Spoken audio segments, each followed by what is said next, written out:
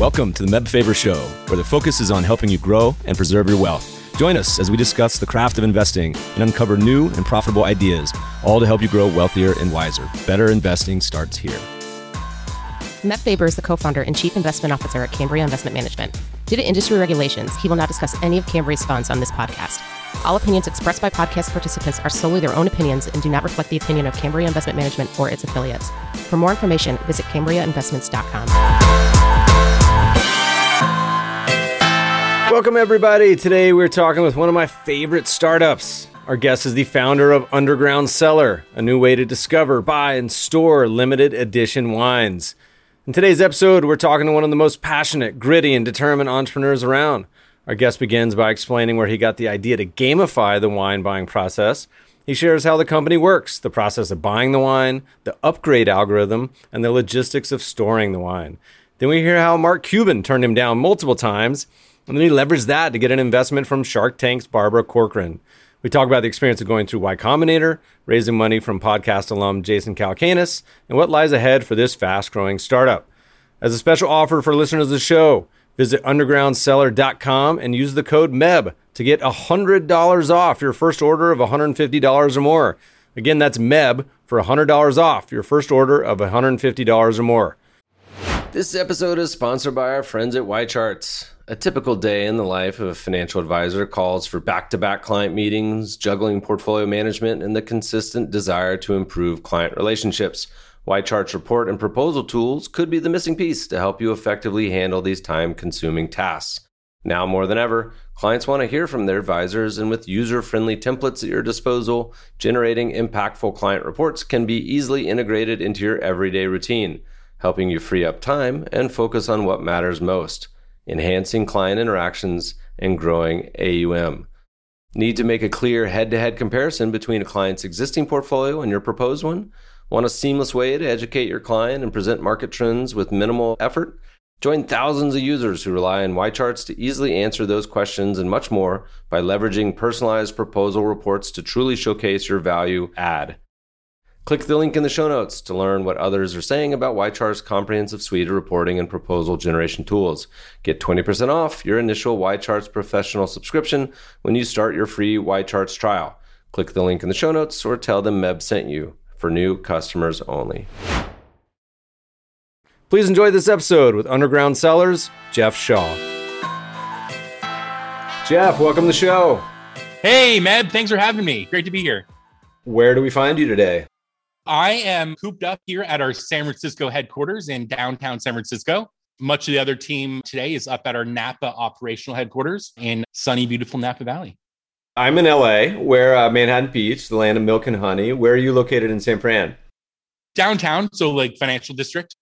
You and I are rapping about this. I think the last time, and maybe only time we hung out in person, was at former podcast alum Jason Calacanis' Angel events. And I have a distinct memory, you can correct me if this is wrong or not, but playing poker with you. And I remember you winning. Is that an accurate representation? I remember you just kind of having that luck of the draw and just cranking, or did you give it all back? That's right, Meb. Yeah, the first time we met was at Angel Conference or something, one of the events he puts on. And yeah, we had a lot of late night poker going on. I remember I was the only founder that was sitting with investors at the big 5-10 game. At the big table, they had an intro table, a low stakes table, and the other table. I won $800 the first night, went to bed fat and happy, came back and promptly lost it all the second night. So I ended up giving back all my profits, sadly enough. But we got to rap a little bit at the table. As you know, I'm an early investor in your company, and it's been one of the more unique ideas I've heard over the years to a category that has had plenty of saturation on a lot of the same. So why don't you tell us what Underground Cellar is, and then we'll walk through the origin story and hear all about this topic of vino. Cool, nice. I love talking about wine and business. So I'm the founder and CEO of Underground Cellar, and we are doing something really cool in the world of wine. What I realized when people buy things, in particular wine, they don't actually want the lowest price or the biggest discount. What they actually want, Meb, is they want the greatest value. And right now we live in a world where companies are providing that value on this chase to the bottom with who can have the lowest price for the biggest discount. And discounts are horrible for brands.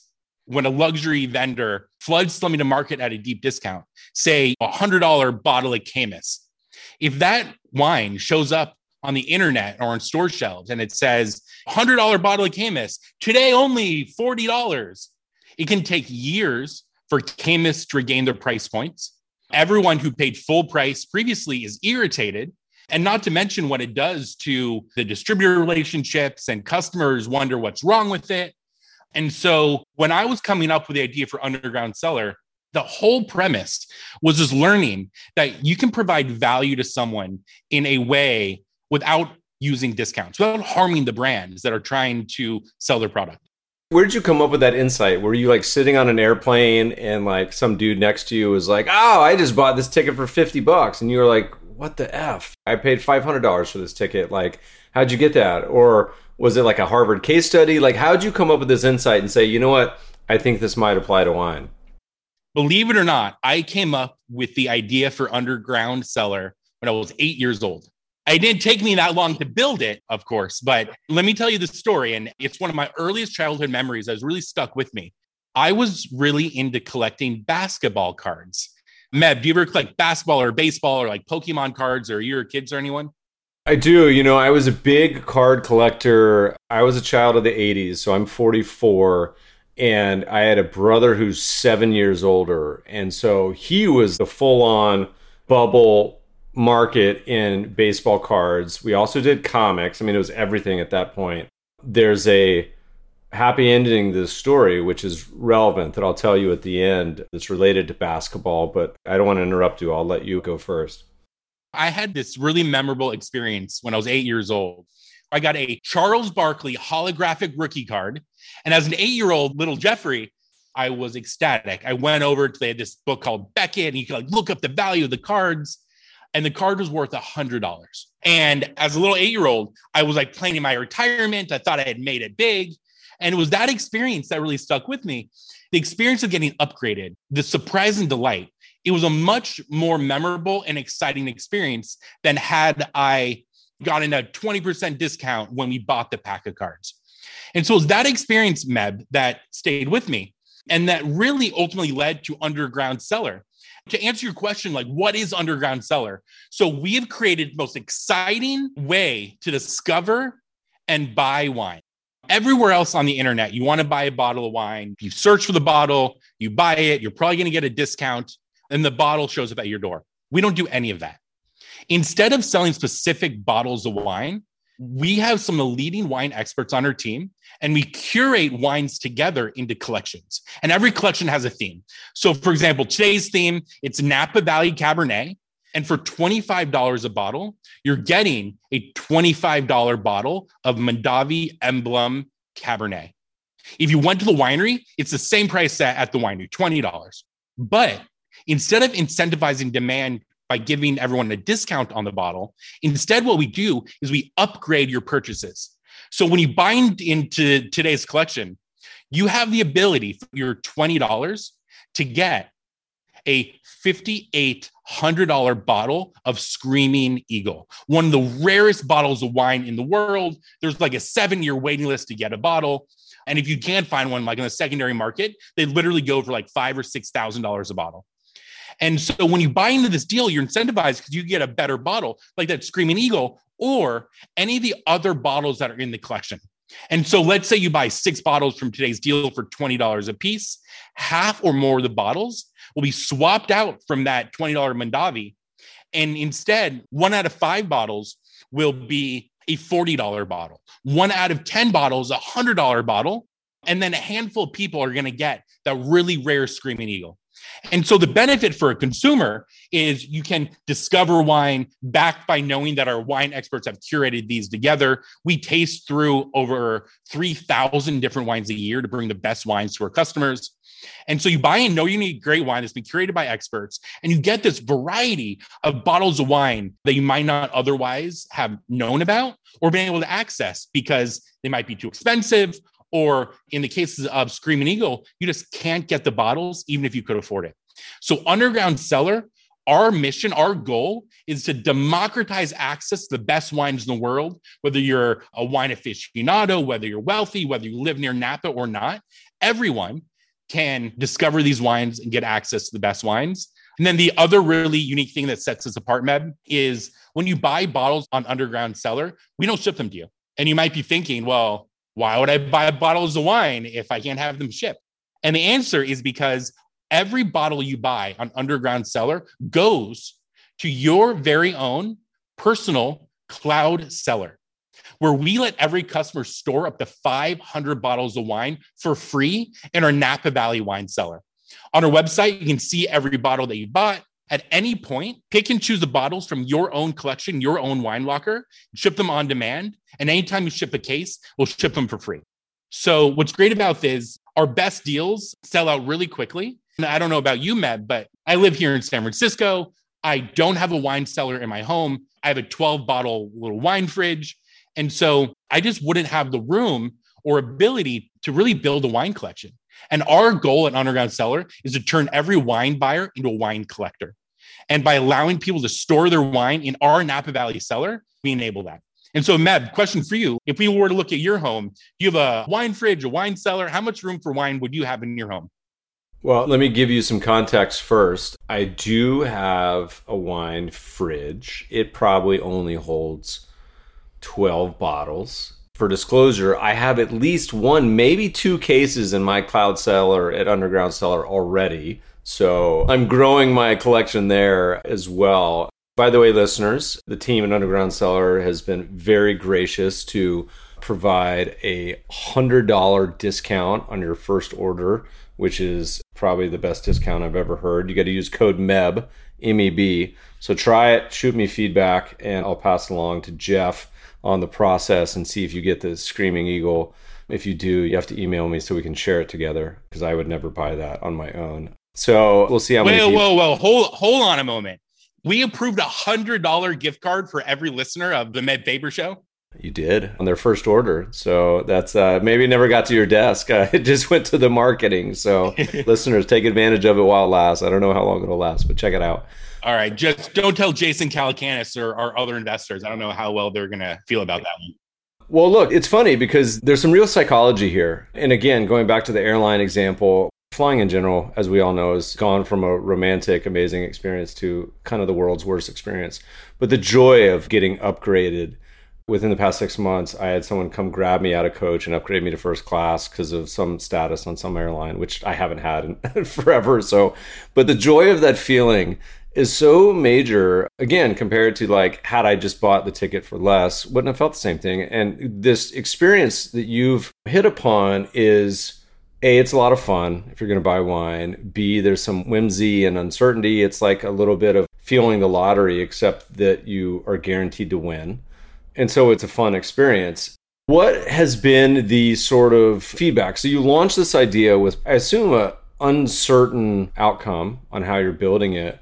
What was the response? Was it kind of an immediate, people like loved it? Was it something that you had to like play around with how the offering worked? Give us the kind of origin story. We launched Underground Cellar out of Y Combinator in 2015. It definitely was not an easy road. I think any business that is trying to change the world or change something or do something in a novel way, there are a lot of learnings and obstacles to overcome. And we definitely had our fair share. I told you the story of the idea came when I was 8 years old, but where the idea of Underground Cellar actually sort of launched from, there's sort of an interesting story that I'll share with you and the listeners here.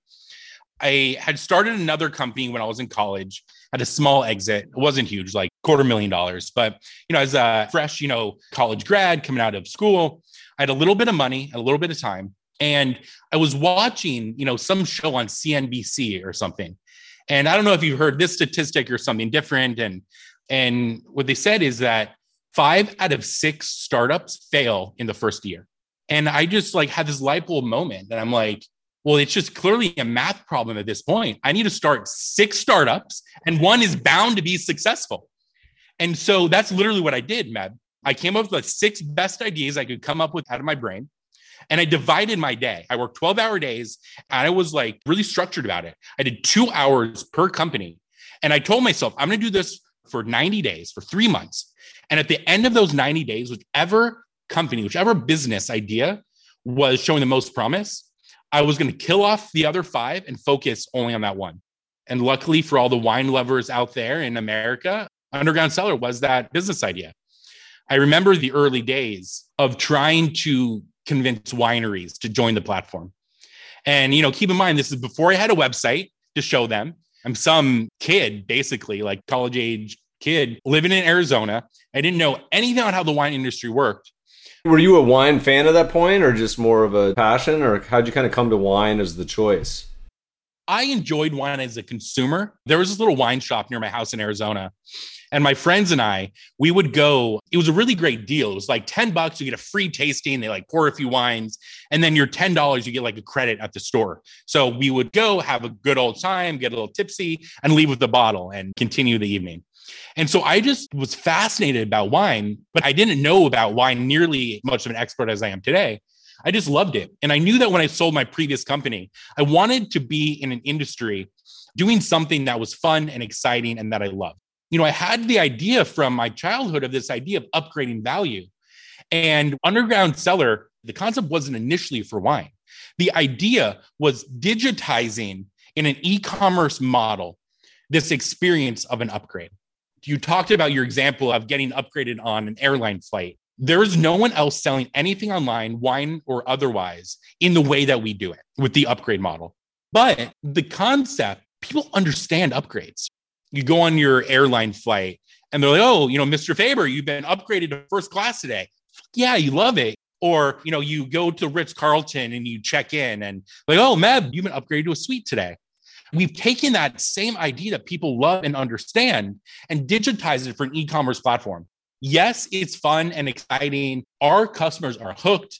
Our LTV, the amount they spend, is just through the roof, industry leading.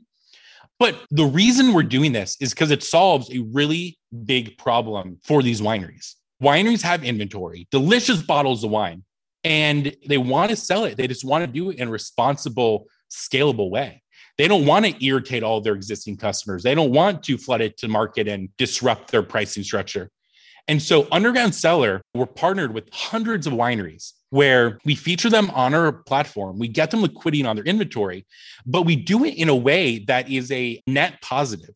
It's a win-win for everyone. The customers love it. The wineries love it. And then when we look at like the entire industry, the industry has really rallied behind what we're doing because we can really help these wineries move inventory. And not just in a way that protects their brand, but we can actually help these wineries get so much more. We've taken this approach where we don't see ourselves as a traditional wine retailer or e-commerce website. We see ourselves as a partner to the wineries.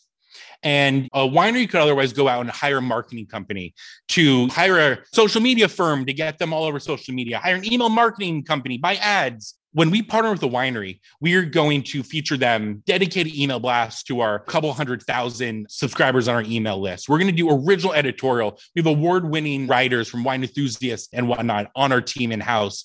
And so we do original content. We blast out through our social media channels. We have millions of followers across our social channels.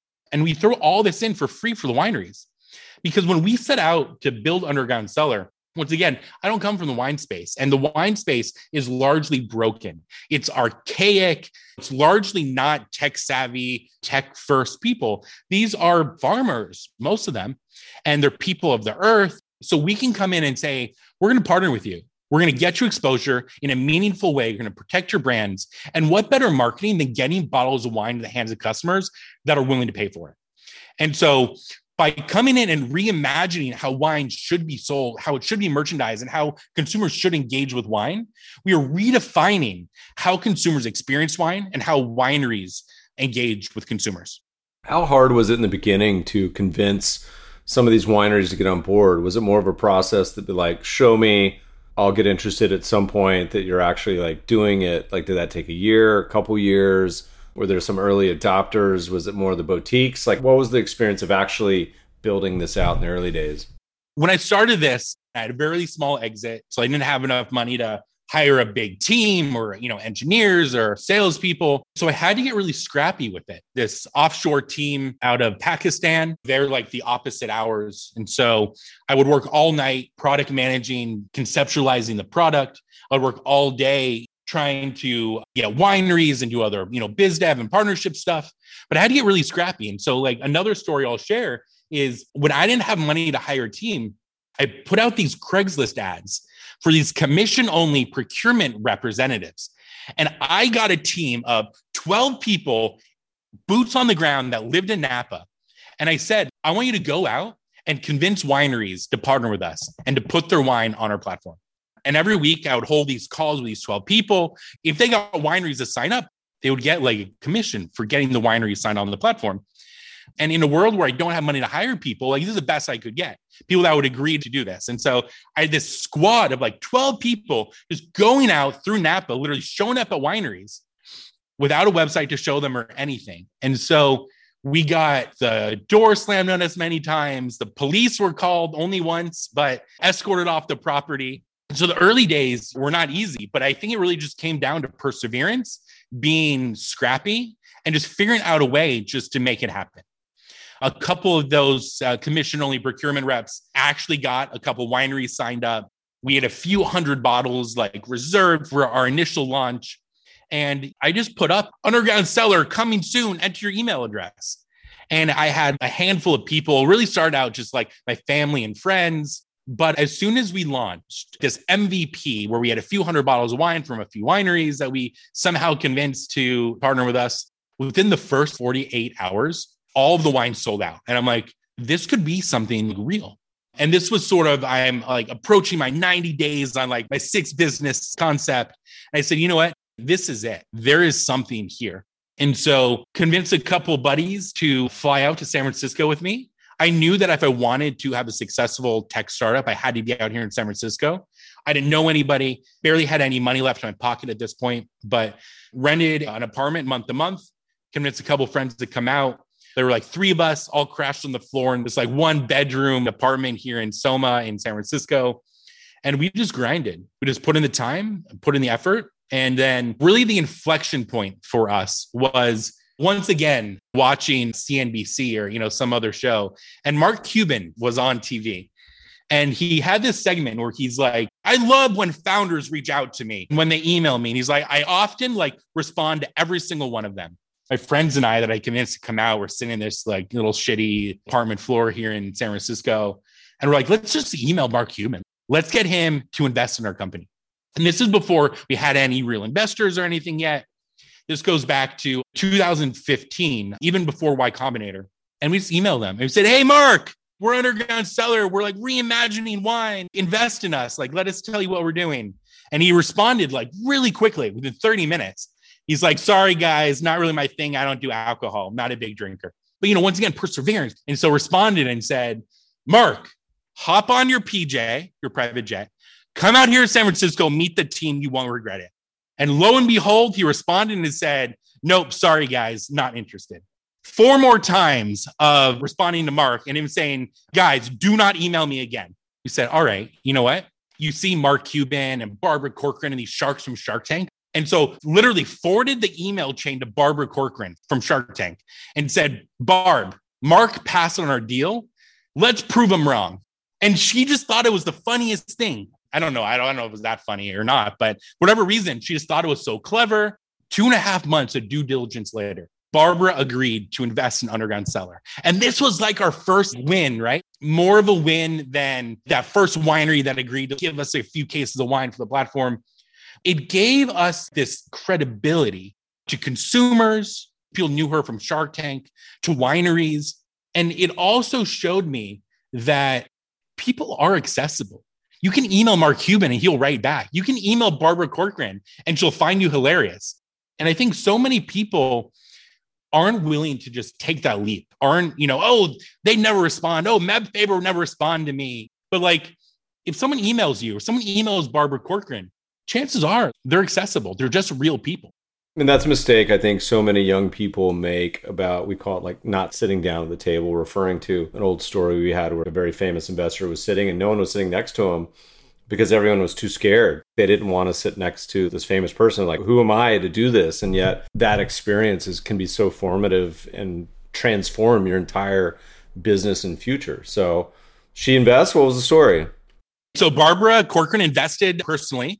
She also did this thing called a syndicate. And so, Mav, I'm sure you're familiar, but if the listeners aren't, basically what a syndicate is you take someone like Barbara Corcoran or like you, who you have a following of people who know who you are, whether it's just a big group of friends or people who follow you. In Barbara's case, they watch her on Shark Tank. And she says basically, hey, I'm investing in this company. Any of my friends who want to invest with me, you can invest as well.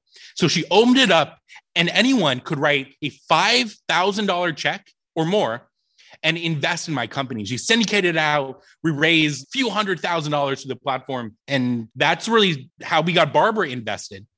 And then Barbara syndicated it out, got a handful of other, notable people to invest. And then she was on this trend of just cold emailing people, just reaching out, like putting your best foot forward, putting yourself out there. Coming off the success of getting Barbara, I then emailed Alexis Ohanian, founder of Reddit. And at the time, he also had a venture fund. And I just said, hey, like Alexis, really impressed with what you do with Reddit. Would love for you to be an advisor or an investor. He's like, it's not really a good fit for me to invest personally. He's like, it's not kind of my deal. But he's like, I am a part-time partner at Y Combinator. I think it'd be great for that program. And so once again, the connections that are made just from reaching out. I'm just some kid from Arizona. I don't know anything about Silicon Valley or investments or startups, but I just reach out to people. And he said, let me connect you with the people at Y Combinator. He referred us to YC. And it was really exciting because I had known about Y Combinator and I had actually applied for the program 5 times. And 5 times over a course of 3 years, denied. But I didn't let it discourage me. The amount of no's I heard before Barbara said yes, before I finally applied to Y Combinator with Alexis's little nudge, and they finally said yes, the amount of no's were just massive. And I think that's sort of one of the other learnings is that, once again, if you're setting out to change the world, by definition, people don't see the world the same way that I do. And so their knee-jerk reaction is, no, this is stupid. Look at us now, right? We are one of the fastest growing wine e-commerce companies in the world. We've grown more than 1,000% in the past year and a half. We're doing millions of dollars a month of sales through our platform. We just raised a round of funding, $85 million valuation. We've raised a total $25 million. And so it just goes to show that perseverance, sticking with it, putting yourself out there, I think are really the foundational pieces that really allowed us to get the point that we are. It wasn't like a straight line up either, you guys were hustling. I remember the cloud Cellar topic was a bottleneck of you guys all of a sudden have all this wine, your success starts to snowball and then you're got to do something with it. And now you guys have a huge warehouse. But I remember reading your updates over the years and at times there was very real pain points for every entrepreneur, that goes through. There was this time where we definitely had growing pains. We had grown so much.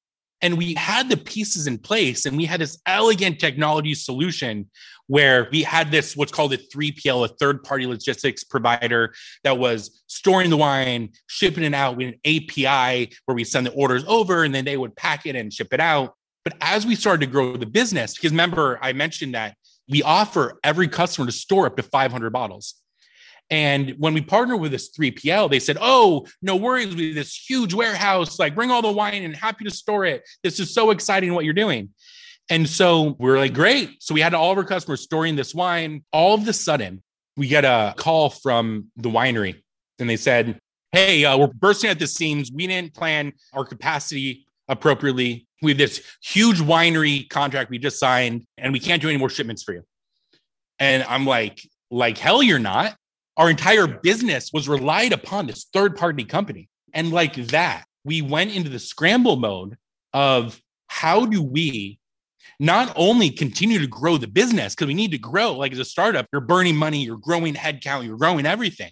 We need to continue to sell wine to make payroll. But not only that, we had all these customers that were storing bottles of wine in their cloud cellar. Technically at that point, it was a third-party provider warehouse. But on our website, you could see the bottles, they could ship them. Overnight, we couldn't live up to our end of the promise to our customers. And it doesn't matter how much we could possibly even explain to the customers, hey, there's this third party who can't do it. And they don't care. They bought bottles of wine in Underground Cellar. We said they can access those bottles whenever they want. And overnight, they couldn't. And so what we ended up doing was we created this elegant solution where we went to a new 3PL, but they also didn't have the capacity. So we set up all of these other storage facilities nearby. And we created this just-in-time, like inventory balancing software where on paper, it was elegant and it worked beautiful. In practice, it was horrible. It didn't work. If you were trying to ship 12 bottles, but they were physically stored at 3 different places, by the time we pulled those bottles from those 3 places, one of the other bottles had shipped out. And so we ultimately got to the point where we said, in order for Underground Cellar to be a $1 billion company, we need to vertically integrate. We need to bring it all in-house. And this is what we did. And so the solution to the growing pains is we just had to ultimately bite the bullet and bring it all in-house. And so I've never driven a forklift in my life, but very quickly I had to learn how to store wine and access it and hire a staff and do all these things that I never expected our business to do. But it's sort of one of the elements as a business, we had to pivot, we had to be malleable, and we had to just roll with the punches. There were times throughout that where my team of people, they're like, we're screwed. There's no 3PL that can support us. We don't know how to ship wine. We don't know how to store wine. We don't know how to do any of this. But we just put our heads down. Literally, I don't even own a car. I got an Uber and we just started driving around Napa looking for little warehouses to do it. And then ultimately built out a team. Today, we have a warehouse that's over 100,000 square feet in Napa Valley. We have a team of 15 people in the warehouse. In total, we're a team of 60 people. And we figured it out and, came with throwing the punches. But I will tell you, Meb, when everything was imploding during this period, we had to get creative. We were days from insolvency, like literally. We didn't have money, what we were going to do. We've definitely been through a lot of the lean times as well. So that certainly resonates. And I'm sure with almost any entrepreneur listening to this. As a quant, I would love to hear the evolution. Listeners, if you go to the website, you're looking at a deal. So for example, the Screaming Eagle, which may not still be there by the time this publishes, but something similar. You can see there's a couple choices, $30 per bottle. You can either buy 3, 6, or 12 bottles. The cool part is for the 3 bottles, 2 are upgrades, so 60%. But for the 6, 5 are upgrades. And for the 12, 11 are upgrades. So you obviously get better odds the more you upgrade, the more bottles you buy. And the highest bottle up here, there's a $5,800 bottle, a $1,200 bottle, $850 bottle. But it tells you how many bottles are left. So there's an element of scarcity and a time element too. In the early days, was this like an Excel random optimizer you're doing every time an order came through? Or how did the algorithm evolve over the years? And was there some college kids in Indiana trying to hack this and figure out how to scheme the system? I'm sure there's people trying to figure out how to scheme it all the time. So what's unique about how it works is it's not random. There's all these signals that we built in. And the goal of the upgrade algorithm is to increase the lifetime value of the customer. And the way to do that is just give the users a great experience. So we can buy into that deal, the one you explained, $30 for the Mondavi emblem. You could get up to a $5,800 bottle of Screaming Eagle, or the Bryan family for $1,200, or Opus One, or these other bottles. When you buy in, there's this algorithm. And the best way is just give you great value, no matter you get the Screaming Eagle or not. You're still going to get a variety of wines, and they're going to be great, and you're going to get great value. We're a team of 60 people now, and we generally don't hire from the wine industry, except our procurement team and our wine tasting team. We hire from tech. Our COO, Jeff Hardy, he was an executive at Yahoo and Google. Our VP revenue came from venture investing. Our CMO was at OpenTable and StubHub. We're hiring from these tech-first, high-growth startup type companies. And so we have a team of data scientists and business insight analysts. And as we are upgrading bottles and building the offers, we have all these models and playbooks driven by data. And we're just super smart about it. And I think that's one of the reasons why we are the fastest growing wine e-commerce company, is because we're doing things so different. We really operate the business as an open book. So happy to share some of this with the listeners. So as a testament to, I say customers love our platform. I'll back that up with data. In the first 30 days, a customer spends over $400 on our platform. And in the first year, on average, they spend nearly $2,000 on our platform. I would think just by guessing that it would be somewhat binary. It's like the people who sign up and they like it, they're like, oh, this is great. I'm a wine drinker. I love this way of going about it. And I imagine they just stay forever. Or it's just people are just like, no, I tried it once, I'm not interested. Does it end up being that sort of fork in the road, or is there a little bit of everything? There is a little bit of churn from like first purchase to second purchase. But if we get people to a second purchase, 80% of them are still buying after 6 months and 60% are still buying after a year. Our limiting inhibiting factor has been, can we build the infrastructure, like we were talking about before, the warehouse and the team and the knowledge and the processes and the playbook? And can I build a world-class team to keep up with this growth? And not only keep up with what we built today, but can we continue to innovate and continue to be a product-first company that can be a meaningful contributor to change the way not only the wine industry is done, but we see ourselves as changing all of commerce by being value-focused and not discount-focused. What are the broad preferences for on the platform? Is it most people just want collectible reds? Are they white drinkers? They like champagne? Do you have requests for like various box wine? What's the insight and what do people actually want and get excited about bidding on? What's interesting about our model is that our audience maps almost one-to-one to the drinking age population of the United States. So whether it's age or income or geography, we're really mapping across the board. So, whether you are a 40-year-old female who drinks $20 bottles of rosé, or you are the 50-year-old baby boomer who drinks $100 bottles of Napa Cabernet.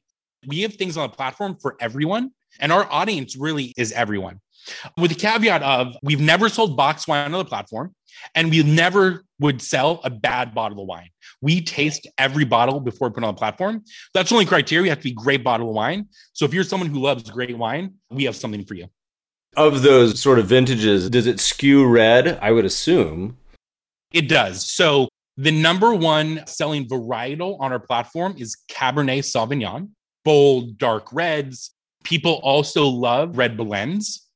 So you look at red blends. Also, Pinot Noir is a very highly sought after wine. And then when we look at the whites, Chardonnay is our best-selling white varietal. And then, of course, people love sparkling wine. So there's not necessarily too much seasonality in revenue in our business, but there's seasonality in merchandising.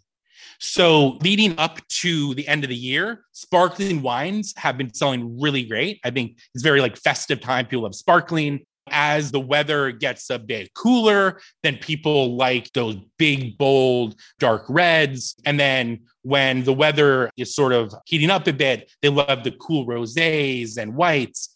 And so we've gotten really smart, built out a merchandising team based on data. So we understand what wines people want on an individual basis, also a macro basis. And, one of the experiences when we talk about like what wines we feature, what wines people like, one of the experiences that used to cause me so much anxiety is you're sitting at that nice restaurant and the sommelier comes over and they're like, oh, Mr. Faber, what kind of wine do you like? And for so many people, it's like this anxiety moment because it's like, there's a way to talk about wine and I don't want to sound dumb and I don't know how to answer that. Do I just say red or do I say like, people don't know. And I find like even on websites like wine.com or other things, it's like you have to pick a category. Like, do you want red wine? Do you like Cabernet? And for most people, they don't know. It's a super uncomfortable question. And what we find, even people who think they know, don't actually know what they like. And so using our technology background and our data science and AI and ML, we are building our offers and presenting offers to users in a way where we are analyzing like these 60 million data points. And we are able to get really great at putting wines in front of you and wines in your hand that you're going to love without ever asking you, what wines do you like? One of our goals is to never ask our customers what wine they like. Have you ever done a like super high level offering where you're like, you know what, the collectors out there, these are going to be $500 bottles. You'll get upgraded to whatever it is. Have you ever targeted that into the market, or is there sort of a ceiling where you feel comfortable on that side?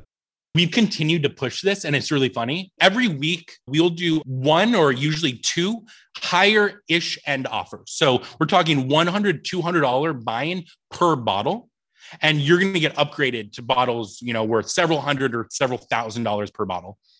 So we definitely have this sort of high-end aficionado collector market. And that audience is buying from us, once again, for the access, right? Because we protect the winery's brands, because we're a partner for them on the marketing and partnership side, we just have access to amazing bottles that even if you are a wealthy individual who can afford to spend $100 or $200 per bottle, they just don't have the access that we have. Not only do we have bottles of Screaming Eagle on the platform, but we work directly with Heidi Baird, the original winemaker for Screaming Eagle. And we get her to autograph bottles. We work directly with Camus, and we get Chuck Wagner to autograph double magnums of Camus Special Selection. And so the aficionados on our platform, because they're getting access to these bottles. But then we've also pushed it to where we've done offerings where it's $2,000 per bottle buy-in. And so it exists. But I want to point out, Underground Cellar is for everyone. If you are the person like I was before I started this company, where I believe that there is great wine for $20 or $30 a bottle, you can buy an Underground Cellar at a price point you're comfortable with and still get these upgrades thrown in. And so it's not just for really wealthy people. It's really for the masses. 20, 30 bucks a pop, you're getting good wine, like you said, kind of no matter what. What was COVID like? I assume that was like a lot of wine and booze sort of companies. Was that a positive tailwind for you guys? Was it your own struggles on headcount? How did kind of like the last year go? And then once you walk through that, let's take a look to the future. And what do you see on the horizon? My heart goes out to everyone who's affected by COVID and the pandemic. Many people in our company, our teammates, and our families have been severely affected. If it's any consolation, it also allowed us to step in as a company to help these wineries in this time of need as well. And as you might imagine, people are stuck at home. They're not going out to the bars and nightclubs and restaurants and cruise ships and hospitality, which drives so much revenue for so many of these wineries, and how so many people were accessing their wine sort of pre-COVID. And so we, as I mentioned, our metrics, like how much growth we've had. And once again, my heart goes out, but we were a winner of the pandemic, if that's not too offensive to say, right? The way I phrase it, death and destruction aside, and then I just lead in with that. I say death and destruction aside, ignoring the human toll. Look, there were some real impacts on both sides for everyone.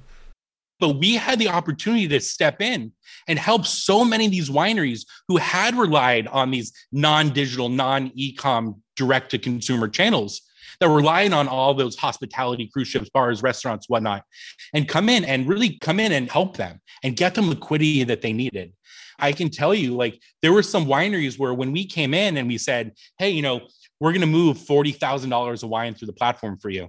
They literally teared up, because for them, you keep in mind, there are thousands of wineries in the United States, many of which are in California, and most of which are not the big conglomerates, the Constellations and Gallows of the world. These are small family wineries, boutique producers, where their ability to sell through their inventory is literally what puts the roof over their head, is what feeds their family and allows them to continue to create their art and bring their passion to the forefront. And so we were able to come in, help these wineries get liquidity throughout the pandemic. There were also many wineries who, hey, pre-pandemic, maybe wouldn't really return a phone calls or whatnot, or wouldn't respond to our cold outreach emails. During the pandemic, lo and behold, they dug up an email from, a year or two ago and said, hey, is the offer still on the table to work together? And by all means, with open arms, we welcomed them in. And so, although COVID was so difficult for so many people, it was really an honor to help so many wineries, so many of which were family run, make it through the pandemic and really set them up with the tools for the digital age to really help them move wine in the new normal. We made it through the pandemic. 2021, 22 is now begun. What's your focus on the future? You guys have obviously scaled. You're starting to really find your moment in time. You got this business model that works. What's kind of your goals for this year and beyond? So it is now 2022. We are on this crazy momentum and trajectory. I just hired a CMO, a VP product. We're building a product team. We're building a marketing team. And if you look at us on paper, you'd say, wow, this is an amazing e-commerce company. And if you were to say that to me, I would be offended because we are not an e-commerce company. We are a product first innovation company. And I'm really excited for what 2022 has in store. And I'll drop some hints, and your audience is going to be some of the first to know about this. But I mentioned already how in Napa Valley, we are storing wine for Underground Cellar customers. Right now in Napa Valley, I am storing over 400,000 bottles of wine, some of the best bottles from around the world. First Growth, Premier Cruise from Bordeaux, Magnums of Screaming Eagle, and Opus One, and Harlan and Bryan family, and all of these coveted wines are physically in our wine cellar in Napa Valley. What we are releasing very soon this year is the ability for our customers to trade bottles with one another. Just like you have your stock portfolio on an app like Robinhood or E-Trade, people will now have their wine portfolio on Underground Cellar. You can buy bottles, get upgraded, store it. And we live in a world today where there is this collision of the virtual and the physical worlds. You look at things like NFTs and like digital assets and the metaverse. Underground Cellar is on the forefront of that because you can buy bottles. It's represented virtually. You can then trade that virtual unit of that bottle of wine, store your wine in our Napa Valley wine cellar, watch the value portfolio grow as an investment over time, and trade that bottle amongst each other. I don't know if your listeners are familiar with marketplaces like GOAT or StockX for shoes. We are going to be the StockX for wine in 2022. It's going to fundamentally change our footprint. It's going to fundamentally change. If a winery is not on Underground Cellar, they're going to be at a significant disadvantage in the market. And we are fundamentally changing our margin economic profile. Because if I can get that bottle of Opus One, the 3-liter quadruple magnum autograph bottle Opus One, to trade hands similar to like an NFT would, and we take a cut of the sale every step of that process, fundamentally changes our business. And that is why I say we're not an e-commerce company. We are building something novel that is going to change the wine industry this year, and the next 3 years is going to change commerce. I'm personally waiting for Underground Whiskey Cellar. When are you guys going to start cranking out some of these pappies? I'll build out the cellar there too. The bad news is I'm soon going to have more wine than I can ever drink, so we'll have to start hosting some in-person gatherings when those are allowed again. So would love to join you for a sip of some pappy. I'm a whiskey drinker myself. There are vertical extensions of the technology and the data and the playbooks and data models that we built. However, wine in the United States is $70 billion a year. There are more than enough wine drinkers in the United States to make Underground Cellar in the US in wine a multi-billion-dollar company. With that said, the technology we built can and likely will apply to many more verticals, in particular luxury verticals, gourmet food, fashion, travel, sporting event tickets. The possibilities are endless. And so as we look at building this trading marketplace, creating this extreme value for the wineries and for the customers on the platform, expanding this throughout the United States, getting a major foothold in the wine space, and then from there, potentially branching out to other luxury verticals, it all of a sudden takes us from a potential billion or $2 billion market cap and brings us into something that could be world-changing, change all of commerce, attack all these luxury verticals that are so plagued by discounts, and fundamentally change, I think, so much and create a lot of value in the world in a way that is meaningful for all the participants in the ecosystem. No, makes sense and well said. That's always the challenge of an entrepreneur is you have this big, huge massive market in front of you, but also a lot of attractive ones adjacent too. So only so many hours in the day, as you mentioned. But now you have one business with, like going back to the very beginning of our discussion, 6 different ideas. Well, you have 6 different verticals you could easily do within one big, hairy idea too. Jeff, I could keep you all day. This is fun. I love chatting with you. Listeners, where do people find the best places to find you guys? What you're up to, Twitter, websites, all that good stuff. Sort of the theme of the early part of the conversation was about reaching out and just putting yourself out there. And so what I'd say is, if anyone's listening to this and you want to reach me, my email address is Jeff, Jeff, at undergroundcellar.com. Reach out to me, see what happens. Second thing I'd say is, if you're a wine lover, undergroundcellar.com, enter promo code MEB, M-E-B. It's going to get you $100 off any first order on Underground Cellar. And third thing, if you are someone passionate about changing commerce and you want to be on a team that is doing things differently and is unique, and you're interested in working here, we are hiring across the board from engineering and product and marketing and operations. Reach out. We'd love to talk. And as we head into the new year, we're going to be raising a Series B. And so if you happen to be an investor that writes large checks and wants to lead around, reach out. We'd love to chat. And best of all, you can prove Mark Cuban wrong. Jeff, it's been a blast. Thanks so much for joining us today. Really appreciate your time, Meb. And going to go pop open a bottle of wine and celebrate. Podcast listeners will post show notes to today's conversation at mebfaber.com/podcast. If you love the show, if you hate it, shoot us feedback at themebfabershow.com. We love to read the reviews. Please review us on iTunes and subscribe to the show anywhere good podcasts are found. Thanks for listening, friends, and good investing.